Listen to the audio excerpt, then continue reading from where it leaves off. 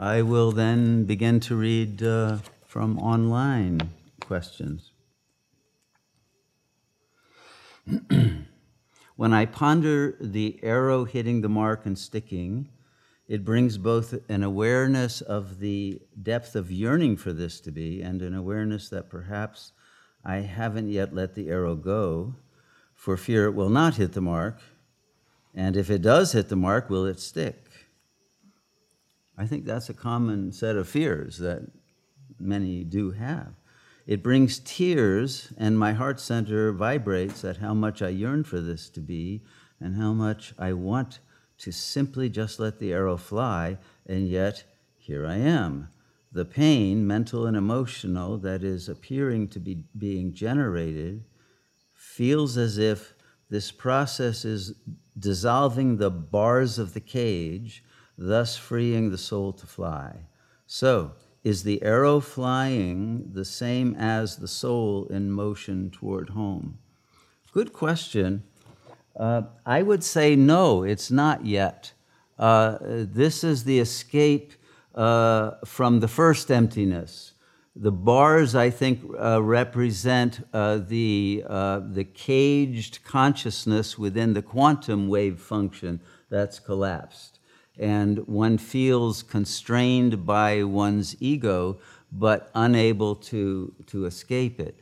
And so the flying away of that is the capacity then to reach the qualium level and the level of awareness of the qualium level in which there is no longer any pain or any passion or any suffering. You see, all of that is the quantum wave responding to the qualium wave because they are not entirely in sync, because the quantum is lacking a certain object of desire that's being foisted upon it from within its own programming as an intentionality to find the object that will fulfill it, which is a fantasy, of course. So the hitting of the target can only come after the bird has flown out of the cage completely, and then out of the more subtle cage of the energy field of the qualium wave, and both are decollapsed. And then one can pull the bow string back and the arrow without any shaking. There's no more pain, there's no more anxiety, there's no more fear of not hitting the mark.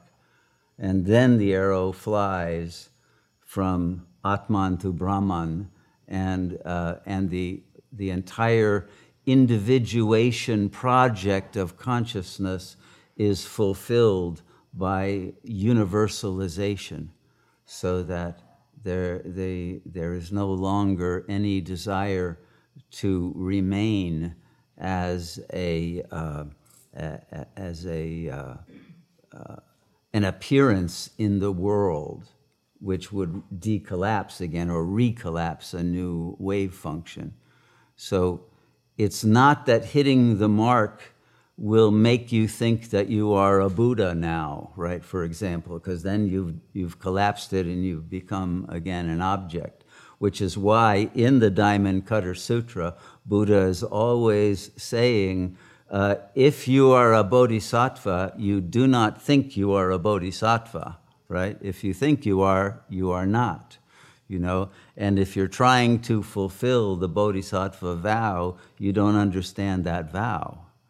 Okay, so there is the hitting of the mark comes when one is beyond a binary logic of true or false, and right or wrong, or yes or no, and it is the arrow flying is the end of the sense of an individual being acting in a multiplicity. And as soon as that target is hit, the whole paradigm of a world and a sense of being a someone in a world dissolves with that union of the arrow and the target. The bull's eye is hit and the eye of Shiva opens. Okay, so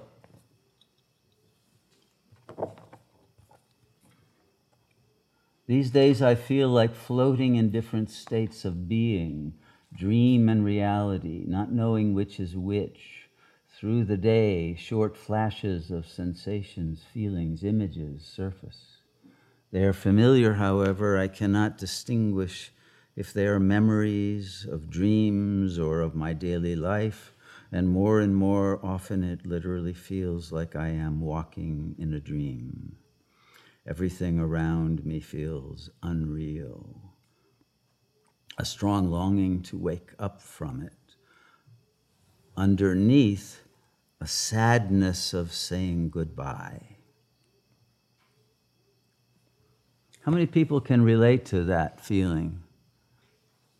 Yeah?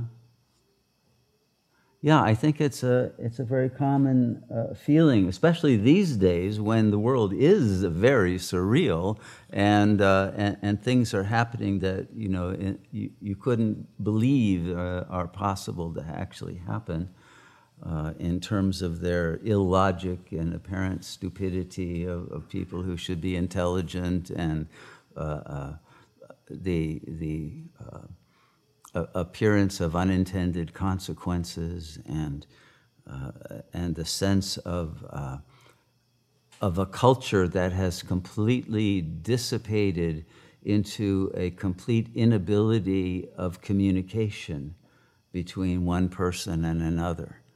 It's like there is such a chasm between people who cannot find common ground and you don't feel understood, and you feel more than just a stranger in a strange land, but in a strange world that you don't know. Is it real or unreal, and it feels like a dream.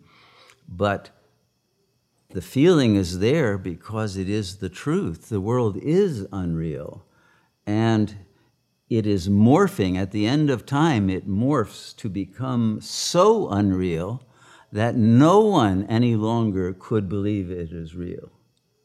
Okay? It has to become recognized as a dream, and it becomes recognized that you are contributing to the nature of that dream.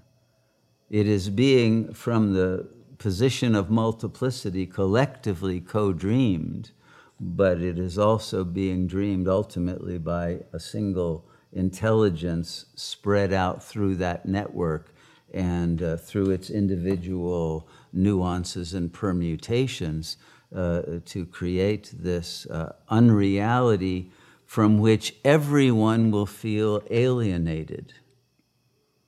Okay? Which is why probably you feel okay here, because we are talking about that.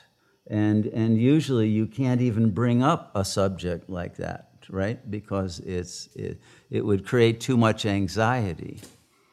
So if you feel safe enough to fully unfold the hidden anxieties from the qualia level of the intelligence, then it begins to deconstruct that whole paradigm that feels like it's in a world that it doesn't belong in. Somehow we got shifted into a parallel universe, or the Mandela effect took over, or something like that. There's a strangeness that even affects your memory and your sense of whether you remember accurately what happened even the day before with someone who disagrees, and you can't get even agreement about some very minor thing. So there's a sense of not trusting oneself that can come along with this. But once you understand that that is the nature of dream, and that you're supposed to use that feeling in order to wake up from the dream. And the problem that is actually being expressed is this last sentence, underneath a sadness of saying goodbye. Because you see, who would you be saying goodbye to? There is no one to say goodbye to. That's really what the sadness is about. You're actually, when you wake up from the dream, only saying goodbye to yourself, or who you thought was yourself. You know, that's what disappears when the dream disappears.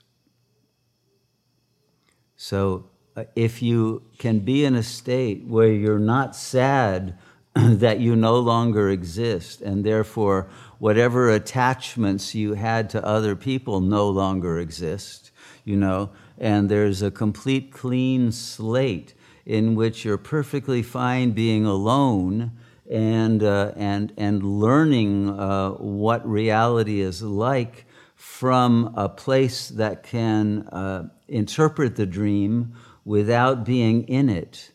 And then you are no longer of the world, but you are of a level of intelligence that recognizes that this is only a projection of consciousness.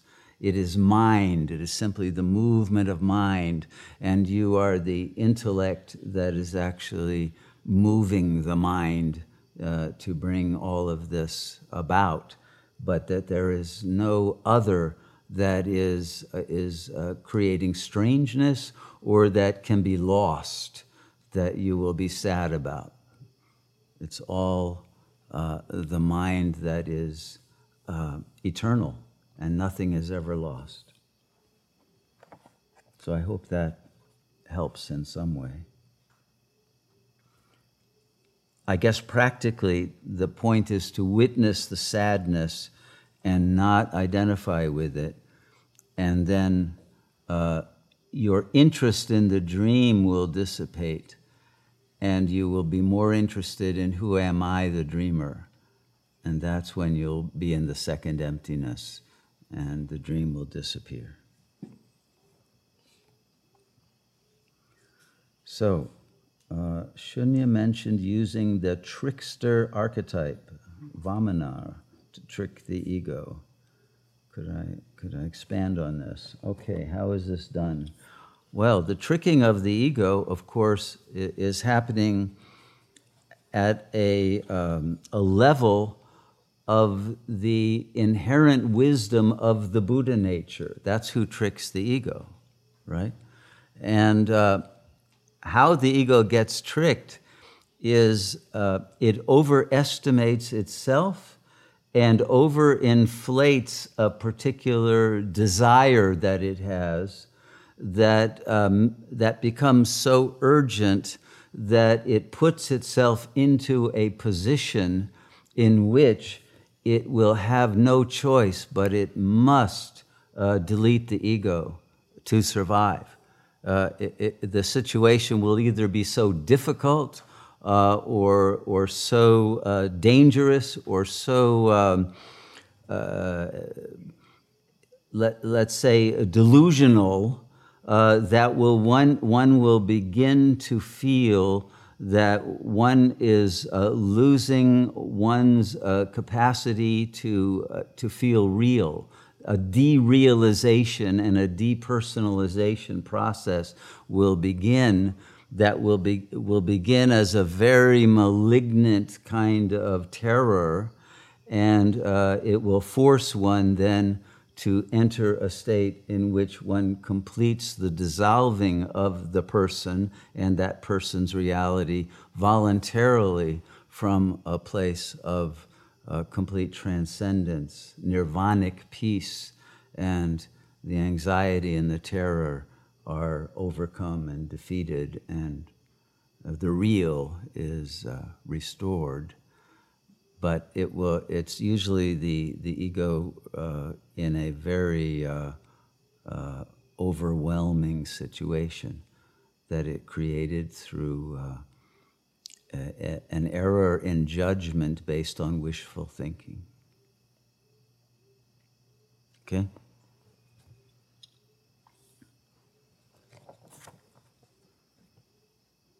Do these Eastern stories relate to our bodies like I found in the Torah? This repetition of wandering is clearly the original state of the vagus nerve. Yes, that's true. The word vagus means wandering, vagueness even, right, comes from this.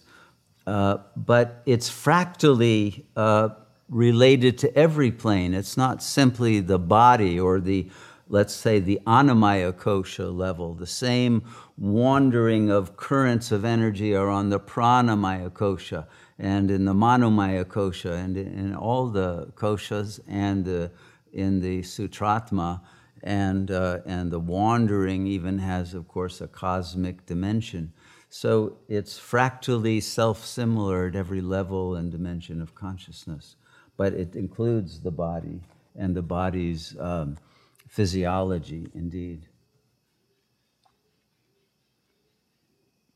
You spoke about the mythical characters within each individual. Could you speak about the internal family system approach to parts of self and its blind spots?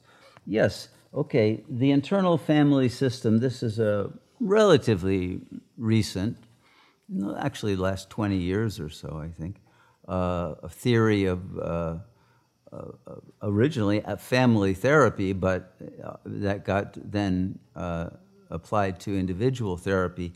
And it's true as far as it goes, but it doesn't go nearly far enough, because although the first tree rings are about the internal family system, as you grow into adulthood and relate to other people, if you, for example, have a deep, intimate relationship or you marry someone, you are going to internalize their internal family system, and they yours. And it's not simply the family system, but it will be every system that you entered into after or during the phase when you were living with the family of origin, but also its sequelae in other, let's say, thought communities that you might be part of. So, for example, if a Jewish person marries a Buddhist, the Jew will become a Buddhaist rather than a Judaist, and the Buddhist will become the Jew in the lotus, But there will be a mutual pervasion or interpervasion of their systems of thought, and they will become hybrids.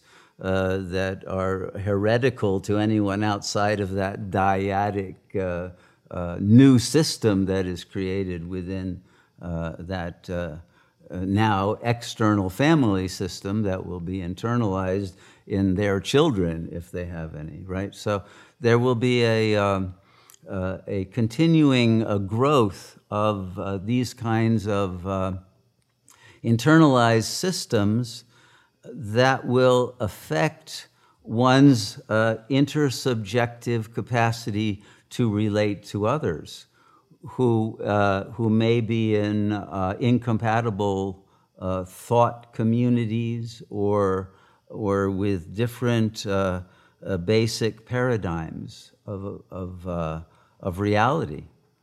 And it's very often the case that people are unable to relate to each other if they are from too different a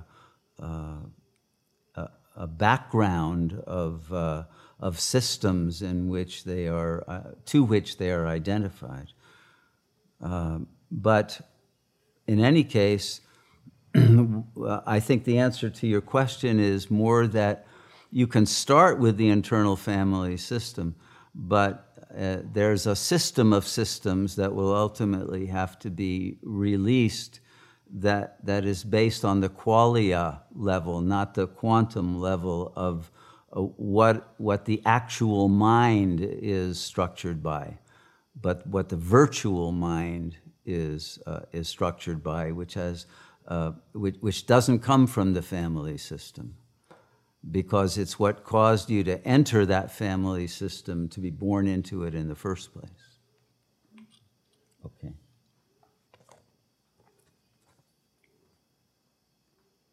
Are we living in a simulation?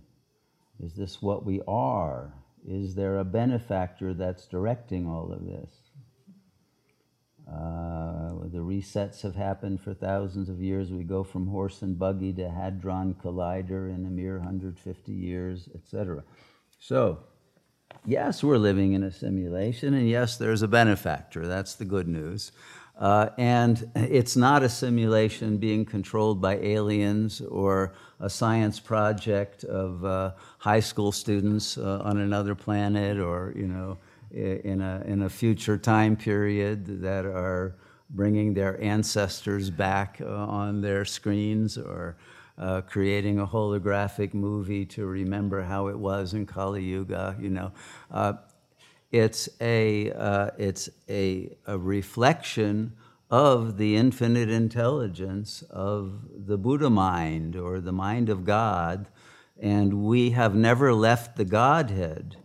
So when we say it's a simulation, what's important to recognize is that even the concept of simulation is a simulation, because no concept can touch reality. It can only be analogous, and therefore an imitation based on prior patterns of energy. So it can't be understood ultimately that way, because since it is the mind of God, it is not a simulation, it's completely real. Okay? This is why the famous syllogism of Adi Shankara has 3 lines, and most people stop at the second. The world is unreal. Only Brahman is real. The world is Brahman. Okay? You have to get to that one. If you think you're in a world, then indeed it's a simulation. But when you realize you're in the Godhead, no, this is totally real. But it's real at a different ontological level, with entirely different consequences for the energy that gets expressed in the field, which will become from paranoia shifting into divine love. And then Kali Yuga morphs into Sat Yuga, you see?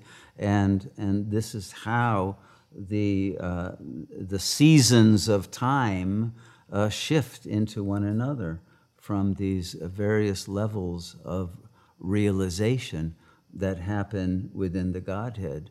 But we have never left God, and we are nothing but the mind of God in its own unfoldment of delight. Okay.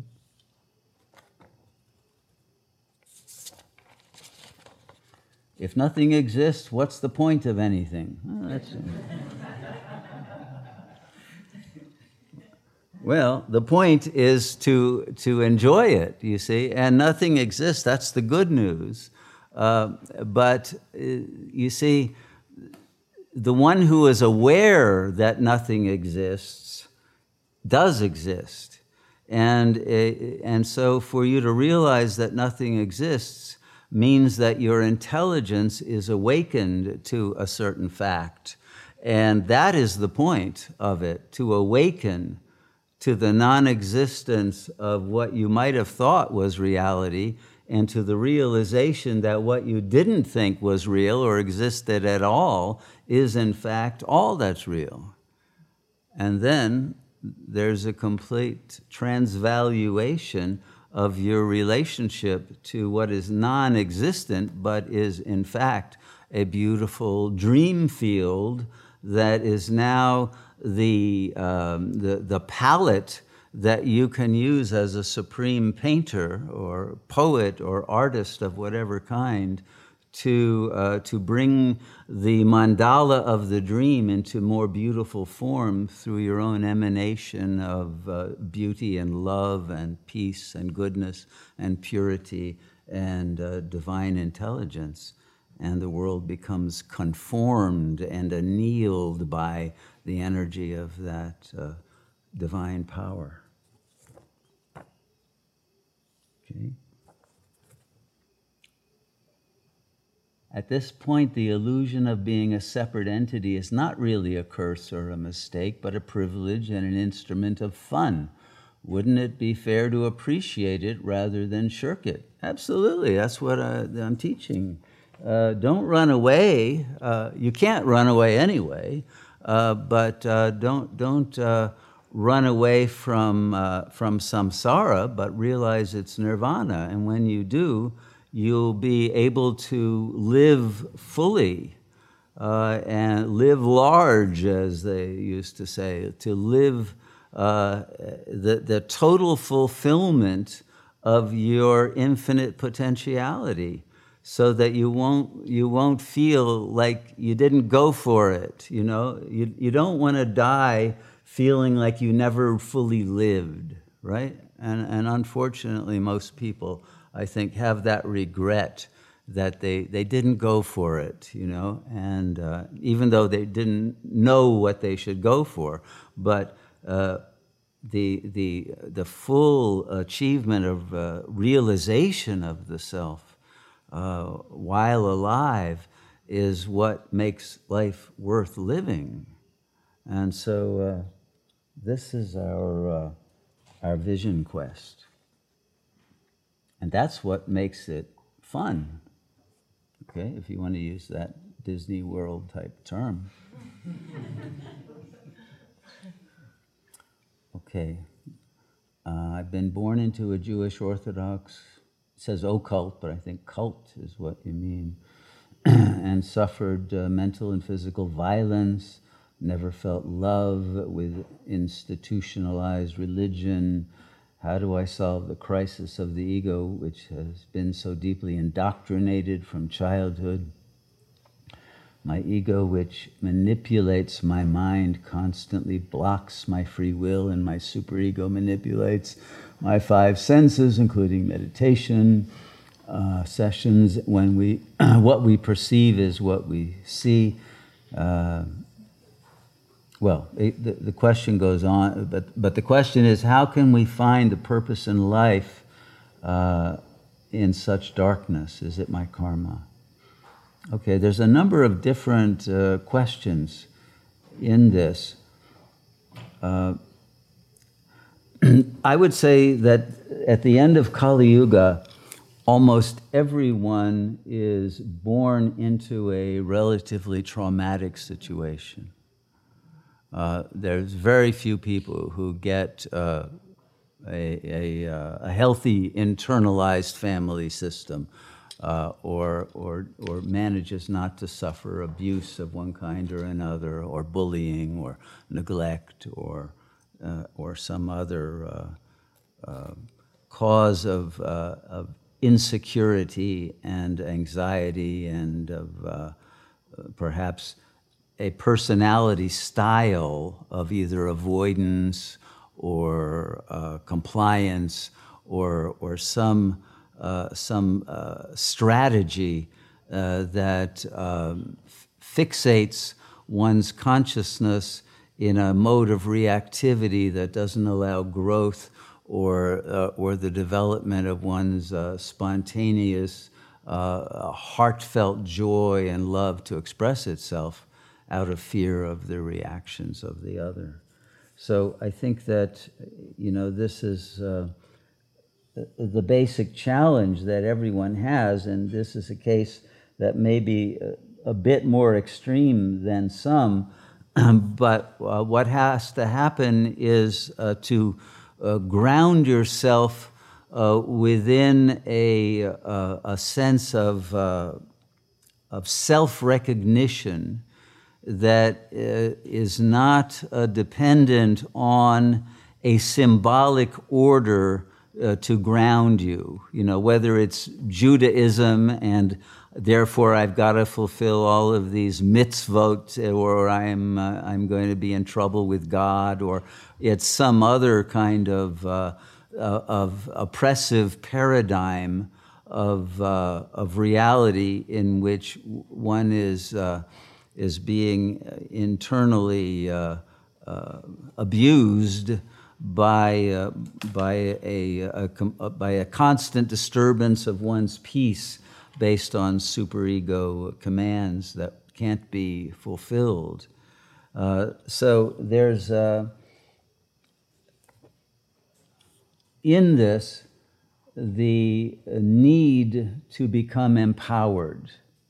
And what most paths are really about are finding one's sword of truth, one's shield of purity and goodness, and one's emanation of an energy field of love and of benign intentionality that will then modify the sense of paranoia about one's environment.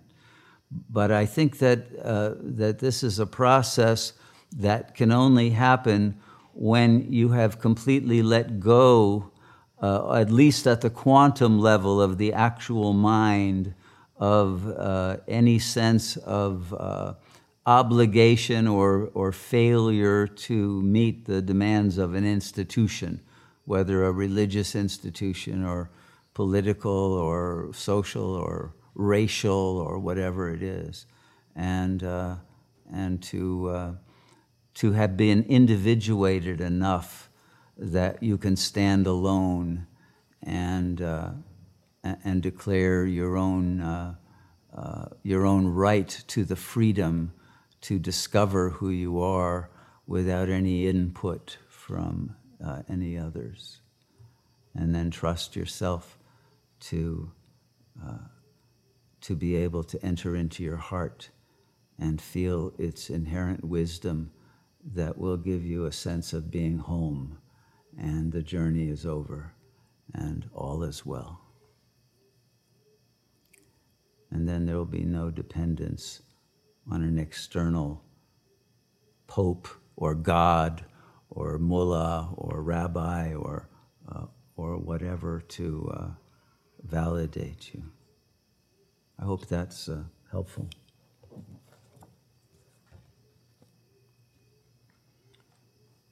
When I try to have a conversation or communicate what's going on in the world now on so many levels with my nearest and dearest, there's no way to reach them with my message or way to see it, and it just creates conflict, and I have to let it go.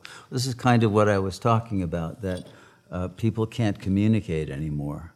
You know, the vaxxed and the unvaxxed can't communicate. The binary gendered and the transgendered can't communicate. And, you know, there are so many splits and ruptures in our culture that people who come from a different paradigm of right and wrong and good and bad have no way to create common ground. So what that means is you have to let go and not try to communicate or have a conversation. If someone comes to you because they are open to relating, then of course it will happen. But you must let go of trying to either control or rescue anyone. And that goes for one's own children. Part of this question goes on that this woman is a mother who couldn't stop her son from choosing to get vaxxed, even though she was against it, and now is, you know, in sorrow about that. But the point is that we have to accept the karma as perfect that everyone is going through, and not mourn over what is actually awakening all of us, and that we must accept with grace. because your children don't belong to you. All are God's children. You mustn't take responsibility in which you don't have the power to control what occurs, and to give the freedom to all to go the way that their destiny prevails upon them to do. So, yes, she says it's extremely hard as a mother when it comes to your children. So that paradigm of mother-child, especially to an 18-year-old child who is an adult, has to be dissolved. It's only a belief, it's not real.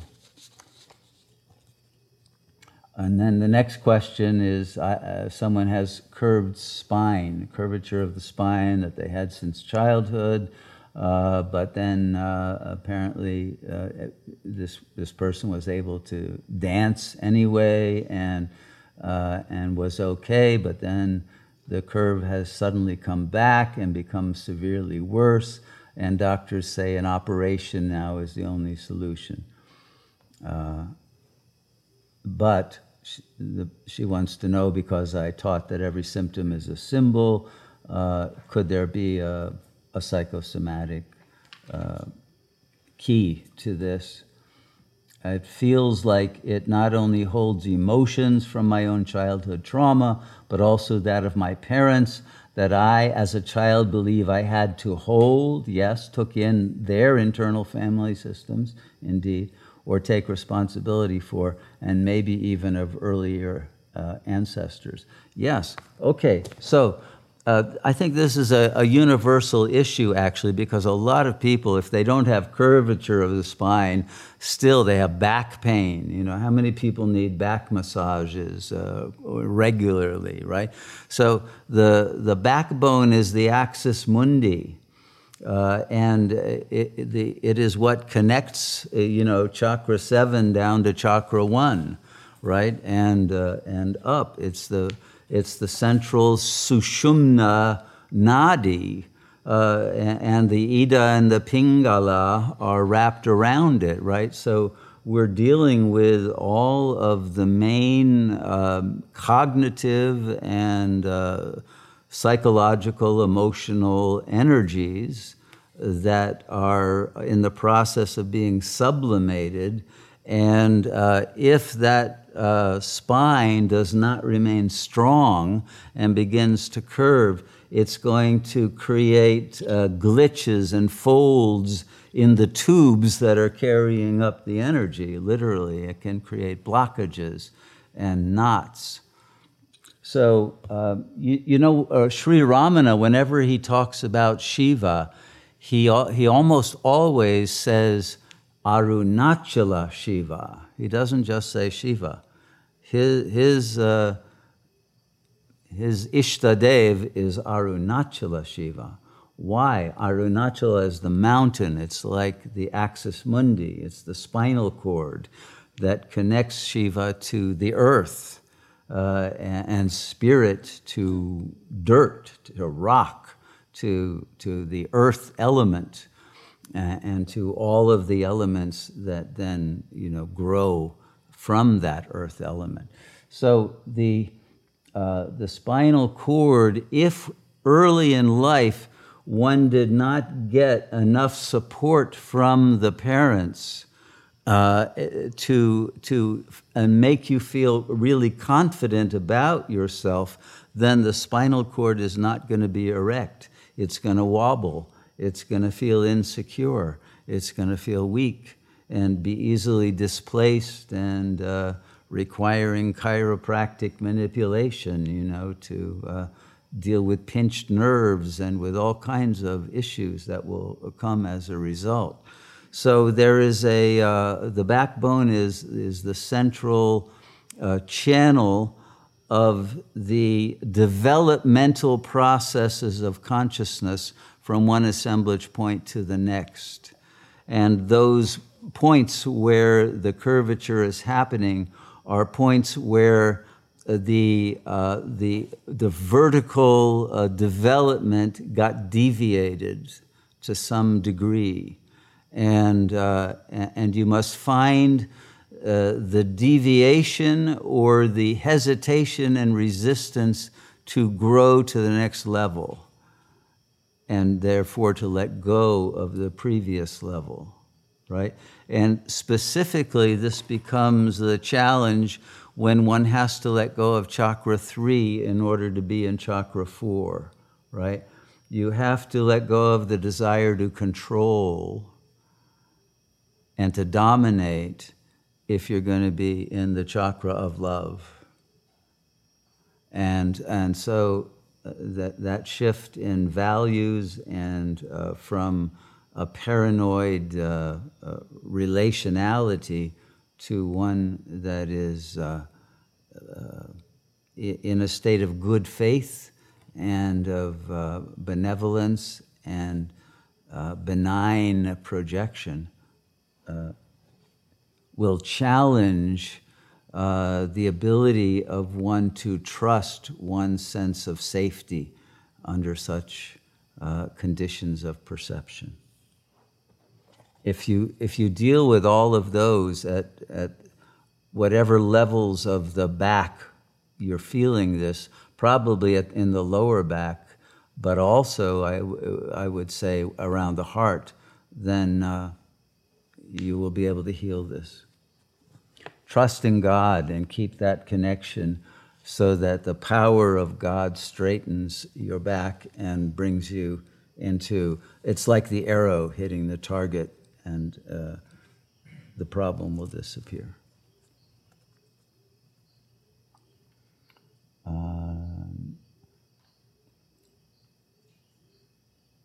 Okay, another part of the question was about a traumatic divorce and abandonment also being part of this back issue. And yes, I agree. That's also one of the reasons for it. Okay. Could you say more on what is intersubjectivity? Okay. Well, I hope this isn't boring to people, but I want to give, the answer to that question we could take hours on. There's a whole industry built on the question of intersubjectivity. Literally, people get their PhD in intersubjectivity, and it's an intersection of philosophy and psychology and psychoanalysis and sociology, and nearly all of them are trying to get a piece of the action in this concept, because it's like an academic fad, and it's got some explanatory potentiality if it's understood correctly. One of the advances made in the understanding of intersubjectivity that I think is most important is that of Edith Stein. Remember Edith Stein? She was a Jewish woman who became a Catholic saint. One of a number of Jewish women who did that, by the way. And she was a student of Edmund Husserl and was getting her PhD. I actually think she got her doctorate before she became a Catholic nun. And she wrote a book, it may have been her thesis, on the problem of empathy. And what she discovered through her practice of phenomenology, which is a philosophical approach to relating to reality, which I won't try to explain right now. But what she discovered was you could not have a deep intersubjective relationship with another, which means that you could actually sense what they were subjectively feeling, and you could tell if they were accurately resonating with what you were subjectively feeling, right? That could not occur without empathy. Okay, so she brought empathy into this field of intersubjectivity, and then the question is, why is it you can feel empathy for some people but not for others? And so the whole question of intersubjectivity then comes back to many of these issues of what thought community you're in. You know, a lot of times you'll hear somebody say something like, I like the way you think, you know, or I think the same way you do. And when one can resonate at the cognitive level, then it also tends to open the heart more and say, yes, we're on the same page. You get it. I get it. Now we can, you know, make something happen. And so that empathic resonance can trigger the opening of a much deeper intersubjective connection that would otherwise be vague and full of miscommunication. But you know, there are many other factors. Those are just the ones that are at the top of my mind about all of the factors that will affect whether a deep intersubjective connection is made or not, and if it's stable or if it's volatile and can be lost or shaken or wounded, injured in some way. And this will depend on the nature of the collapsed wave functions and the willingness to allow the intersubjective connection to decollapse your wave function so that there is no longer a boundary between yin and yang or between self and other. And now the mutuality becomes a kind of unity in duality that can enhance the growth of both parties toward a realization of a non-duality that's beyond the intersubjective and even beyond interbeing. And then the relationship becomes absorbed into a universal relation of empathic love rather than simply a dyadic one. And so love tends to become more boundless. Love wants to be infinite. It doesn't want to be finite. You know, love doesn't just want to be projected on one other person or on two or three people at most. You know, I don't love anyone but my family. And, you know, love wants to be infinite. And so the resistances to infinite unconditional love begin to disappear the more that one can trust that boundaryless state. Does that make sense? Okay.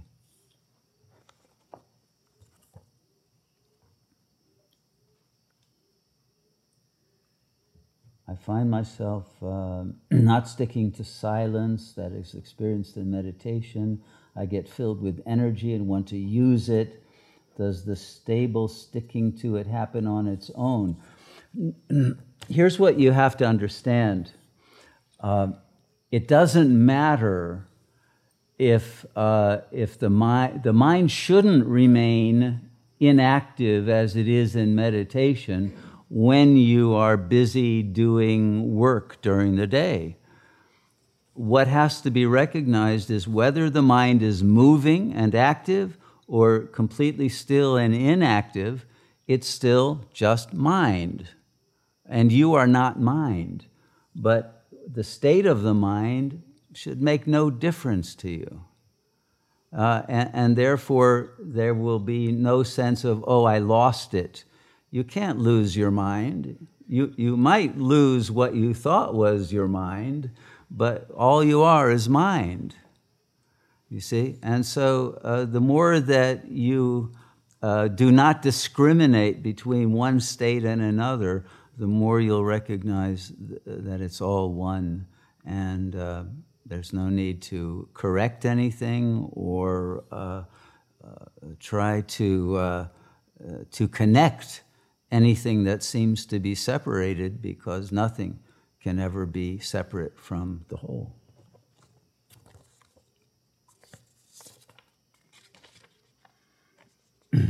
Is there anyone else here with a question, by the way? You can interrupt me if anyone wants to go to the mic. Please feel free. Oh, don't feel too free, because we're running out of time. Sorry. I felt too free. Any advice for spiritual warriors not present at the ashram? No, it doesn't matter whether you're present at the ashram. We're all present in the same mind. That's all that counts. And so regardless of where the body is, you're not the body, and you really should not believe you have any relationship to the body or care whether it's alive or dead. And the ashram is everywhere. Arunachala is everywhere. It's not a mountain in India. That's just an idea. That mountain is in your mind. And don't try to locate yourself anywhere in order to activate something that you think requires a pilgrimage or a permission or a condition. It's all unconditional.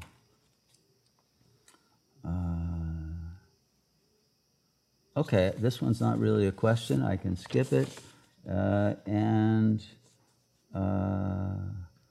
Okay, the last one is, I think, yeah, it is the last one. Okay, during the retreat, hearing a certain kind of information, my elimination channel got blocked up, she said. I think it means constipation. Okay, so can I free myself of the misery I'm in? Is there something in my subconscious making this happen, or have I chosen to experience these permutations for my learning and growth? And therefore all is well when I completely accept what's going on, okay, etc. So here's the issue with that. In that stage of early infancy, toilet training, for example, there's a binary that happens to the infant of either expelling or retaining. And the expulsion can be an act of anger, or it can be an act of compliance, and I'm producing what you want, Mom, or I'm going to withhold it, and I'm going to keep it, and I'm going to make you wait, and the relationship of the sphincter, the anal sphincter, to the mother is the place of the power struggle in which the infant begins to recognize its power to control the mother if it felt she wasn't there sufficiently during the breastfeeding phase. And now the only way to hold on to her and to get her approval is either the expulsive or the retentive position. And it's the retentive that often makes you feel full rather than empty and lacking and having lost the only thing you had that got their attention, So it becomes a security move to block the channel.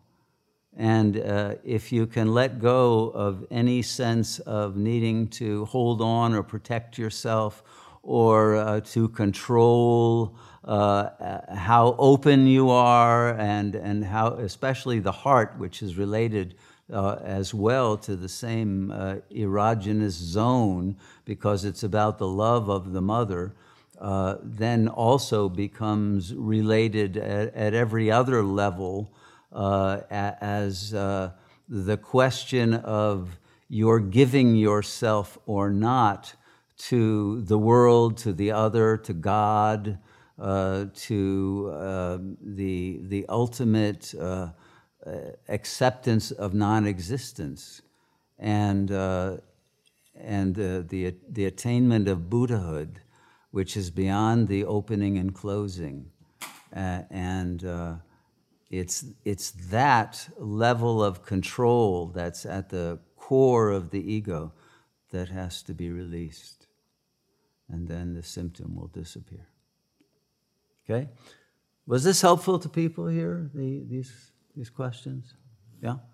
Okay. I'm sorry for going over time, but I'm glad we at least got through them all, and that, it seems like everyone's questions did get answered and clarified, and my hope is that this retreat will prove to have given information that will be useful in your self-transformation and in the deconstruction and decollapse of all the wave functions which have limited your access to your own infinite intelligence and infinite bliss, and the release of suffering and pain forever. May you all bless yourselves with that gift of liberation. Namaste. Thank you for listening to Spiritual Teachings with Shunyamurti, recorded live at the Sat Yoga Ashram in Costa Rica. To join us for a life-changing meditation retreat, or to make a donation to support this transformational work, please visit our website, www.satyoga.org. To access more teachings or guided meditations from Shunyamurti, please visit the members section of our website or our YouTube channel, Sat Yoga Institute. Namaste.